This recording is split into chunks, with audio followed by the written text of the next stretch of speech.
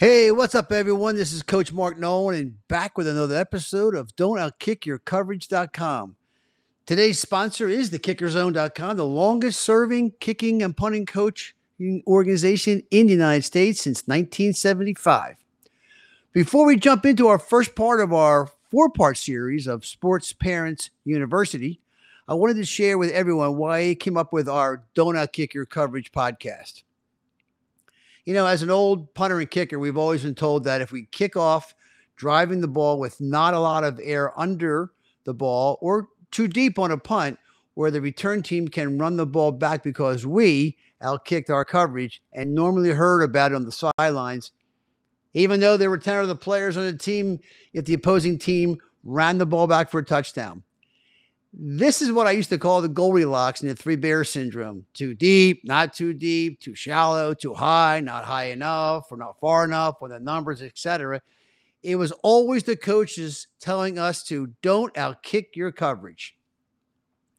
And this is why this podcast series on everything we are doing is to help the high school athlete and their parents and guardians to understand why it's important to not outkick your coverage. And in this case, your financial coverage while chasing that athletic scholarship. And then over the years, this don't outkick your coverage became, boy, you really outkicked your coverage on marrying so-and-so, and came to mean that if we married someone younger, smarter, better looking, we now are suddenly part of the being a cooler person. With don't outkick your coverage, we mean this by, as a sports parent of an athlete, don't outkick your coverage by spending tens of thousands of dollars each and every year and outkicking your financial coverage and not just getting ready for that college offer, but more importantly, what to do early on to assist you to prepare for what is going to happen the day you look in the garage and take that inventory of all those $400 pairs of cleats, assorted bats, gloves, sticks, balls, and wonder what the real cost was. And yes, there are those awesome memories you formed. But again, if we can help temper those memories over the tens of thousands of dollars spent each year, that is our goal with this podcast series. Just as a reference, the average youth recreational parent will spend about $700 a year in what we call participation leagues, kind of like the ones we had growing up. And on occasion, we went to an all-star game or a tournament. But that was more of a rarity compared to today's year-round travel ball and national camp series and the sport your children play. For us, if your team came in last place, no trophies. Just get better and work harder for next year's season and even the next sport you were moving on to play in shortly. We had season-ending parties where moms and dads would bring us a homemade Betty Crocker or Duncan Hines cake to the VFW with some Kool-Aid, and that usually satisfied everyone until the next season, while the dads, of course, hung around the bar and told World War II war stories. But today, when we place the word elite or premier or academy in front of the parent, we then see the price tag, a little Johnny and Janie's elite U12, 13 travel, whatever ball team headed to play at one of those multi-billion-dollar youth complexes.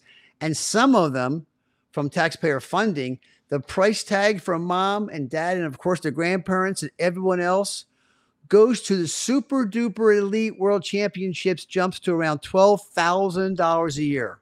What the heck? Johnny needs that ring to show off for his fourth grade show and tell school, even if we even have those these days.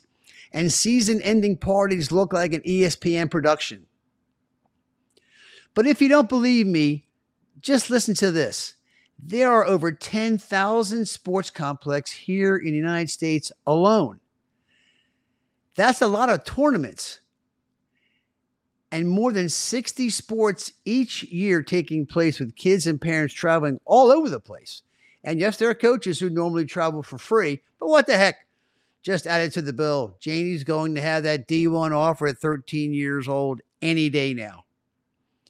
Just look at those super mega youth sports complexes, such as the National Sports Complex in Blaine, Minnesota, or the largest one, the 700,000 square foot Spooky Nook facility just outside of Pennsylvania that also has a couple other sites in Pennsylvania and Ohio that have all sorts of amenities, to include just even a spa to take care of little Johnny's pitching arm and shopping for the whole family. Then, of course, we have the ESPN World of Sports, which is just by coincidence is located inside Walt Disney. So, yep, you got to pay to play there as well. In this case, that pay to play way is while Janie is on her way to the Major Division Softball Championship, which for you non-softball folks is in the ages between 9 and 12, where she can pick up that Frozen or New Mermaid outfit before pitching her no-hitter. By the way, that $12,000 does not include even the dollars parents spend on private coaches. And no doubt, sports psychologists for those hurt feelings after not doing well in the game. And the price tag gets even higher. And yes, I do know of a youth golfer who at 13 has a sports psychologist he meets with twice a month. Hey, but good for him as parents if that does in fact help him out. I only point this out because the youth sports industry, as I pointed out in my international best-selling and #1 book entitled College Athletic Scholarships, The Path to Recruiting Success in the New Age of NIL, the Transfer Portal, and Post-COVID Scholarships, which is now available on Amazon, Books to Read, and a bunch of others, is that this is an $18 billion a year industry and growing at 4% each year. By the way, just in case you want some of the numbers of kids playing the sport your child plays in high school, the largest ones are the following. And yes, a special shout out to the Aspens Institute Project Play State of Play 2020 research for these numbers. Basketball, 3.44 million kids. Baseball, 2.8 million. Soccer, 1.48 million. Football, 1.48 million. And yes, tennis, 1.41 million. Hey, don't get me wrong. We as a family went to a few of these, but it was not at our own loss of a huge expense or something we had not sat down and budgeted for when we were in the high school setting. I literally developed a financial, organizational, and personal FOP plan each year that mapped out what college camps we were going to and what schools were interested in our children attending. It was a 2-minute deal we worked on. I literally had borrowed this from an FOP plan when I was in corporate world, leading a large technology sales force team, helping them map out a buyer's way and making a huge technology, multi-million-dollar, multi-year contract, and understand why they needed an FOP to help close a deal. For us, it was a full ride, meant the same thing in making this multi-year deal and vying for us to not have to pay for college education. Now, for those interested in getting this plan, feel free to email me at mnolan@thekickerszone.com or call me at 678-200-7540, and I'll send it to you for free. Speaking about another acronym, heck, I even coined a new phrase that I know other camping guides have stolen from me, not surprising, called the PYP, which means we prefer you pay. And yes, our son had his speech dialed in when coaches were texting and calling. We didn't want to chase any fake PWO offers or preferred walk-on offers that did not fit our criteria of our son's academic and athletic goals. He was a highly talented D1 football punter by the two rankings guides, so we knew it was going to be a decision that might take a bit longer for him to drill down on his school choice. But we looked at this from a pragmatic view of me having been in this field for over 40 years.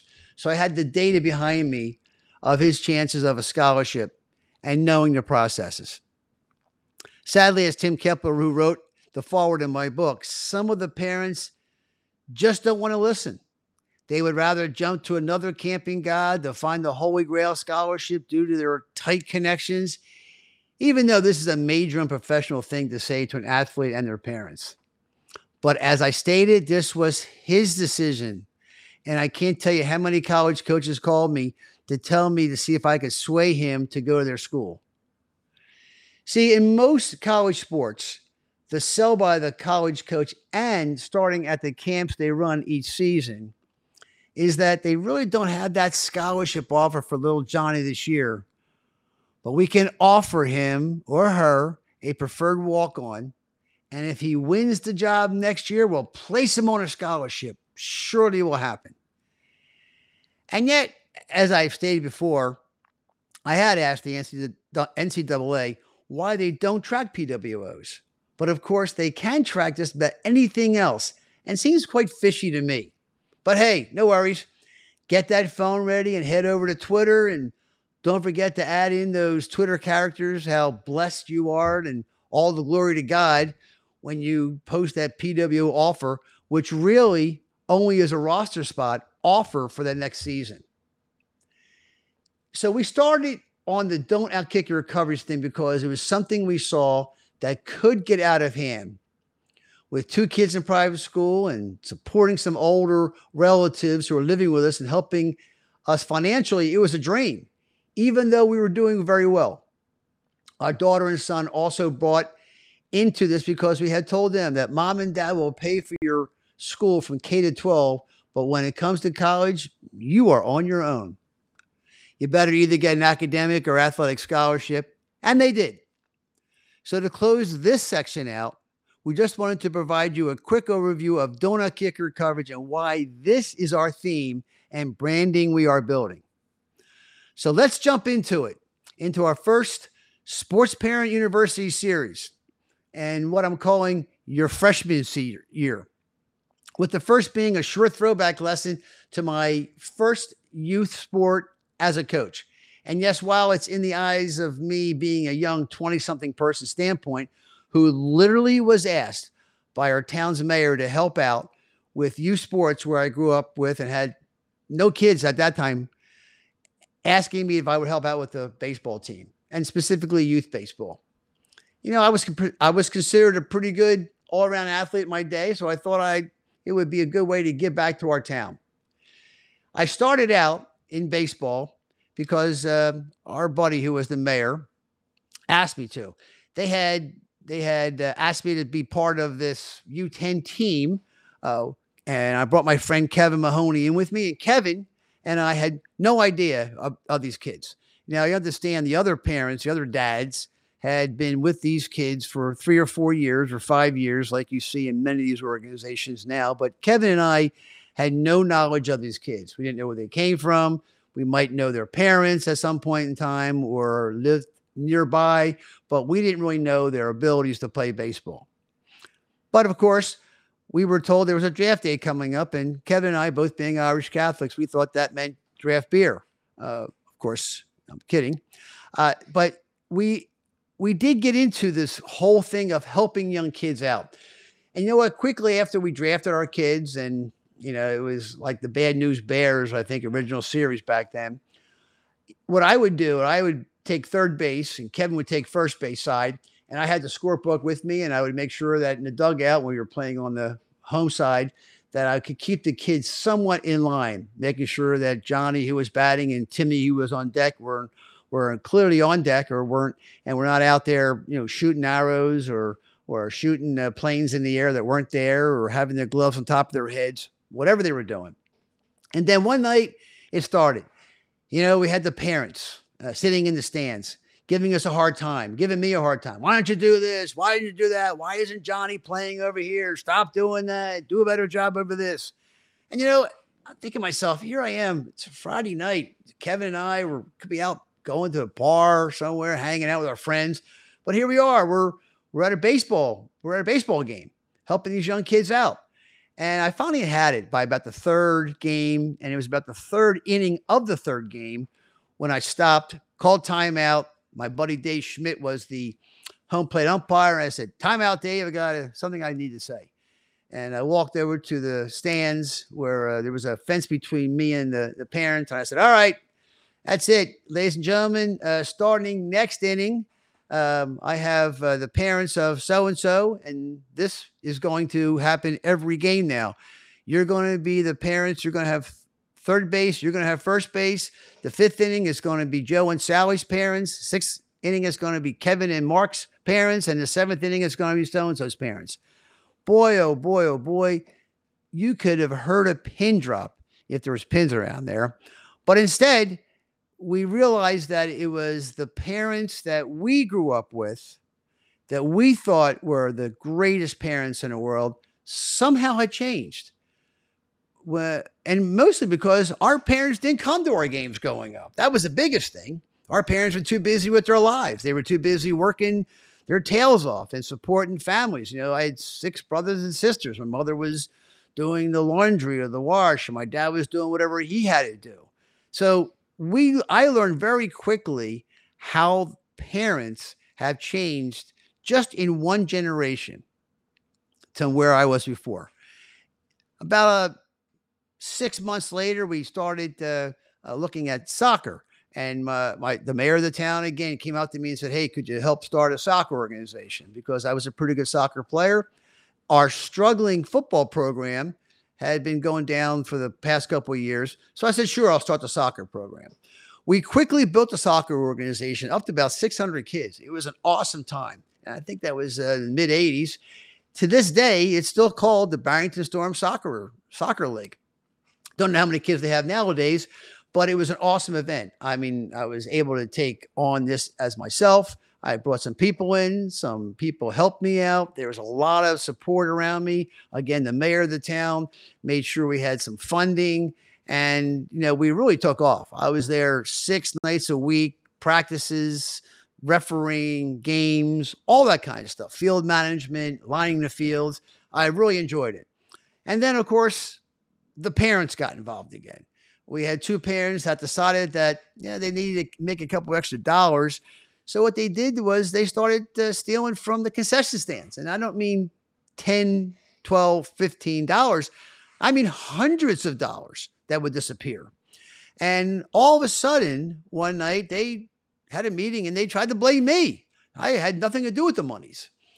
We did find out who the culprits were, but that was while they were trying to actually throw me off as the president of the league. And luckily, a lot of the parents came to my rescue and helped me out. These parents didn't get indicted, and the kids did end up playing. Matter of fact, 2 of the kids on their team were pretty good. But after that, I then saw another thing that happened. Again, so now I had the baseball parents the first time. Then I had the soccer parents. And then I'm thinking, my goodness gracious, this is not going to end up well if I keep on doing this. But you know what? I gave my best shot. Fast forward a couple years later, married the love of my life. We moved to Atlanta, Georgia. We have, I'm helping out soccer again.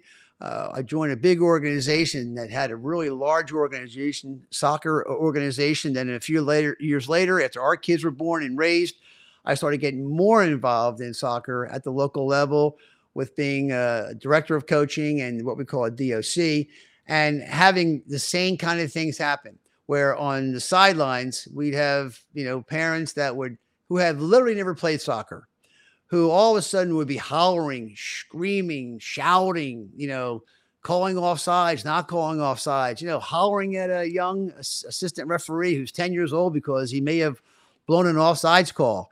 And I saw this being another example of, my goodness, look at these parents are good, a little over the top. And of course, we've all seen shows where you got the hockey parent or the softball parent or the baseball parent getting into these huge fights.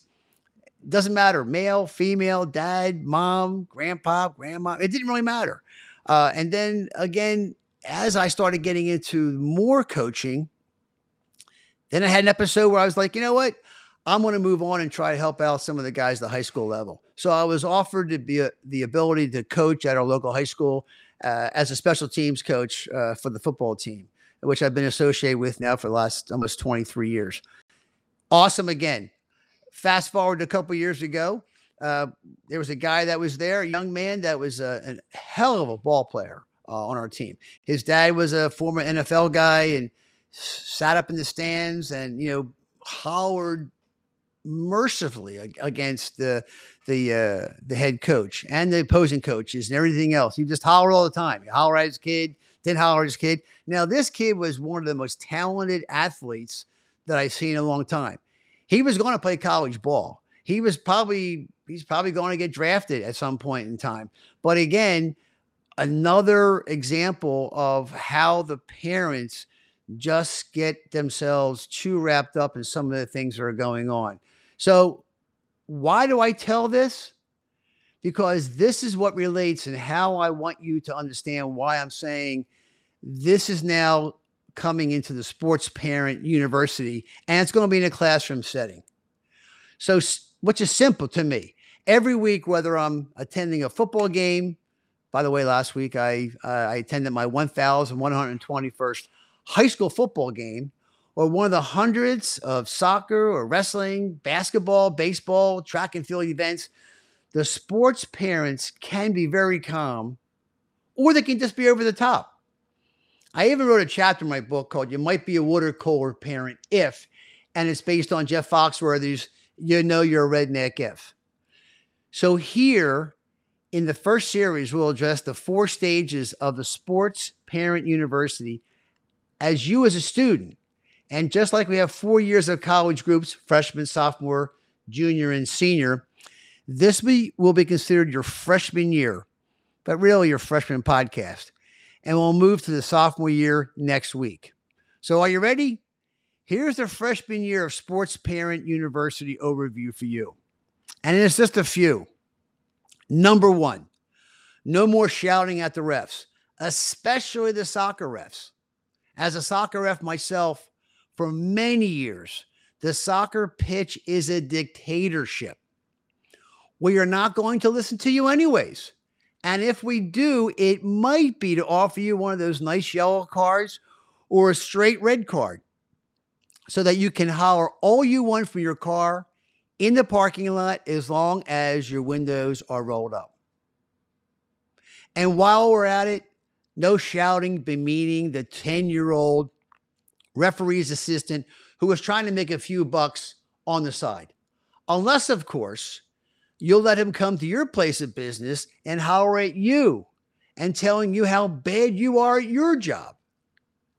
Number 2, no 6-pump venti triple latte mochas with whipped cream 30 minutes before the game. I'll cover the alcohol 30 minutes before a game, tailgating parties in your senior year of instruction. But for now, please, let's try to decompress and have nothing else. Have some decaf.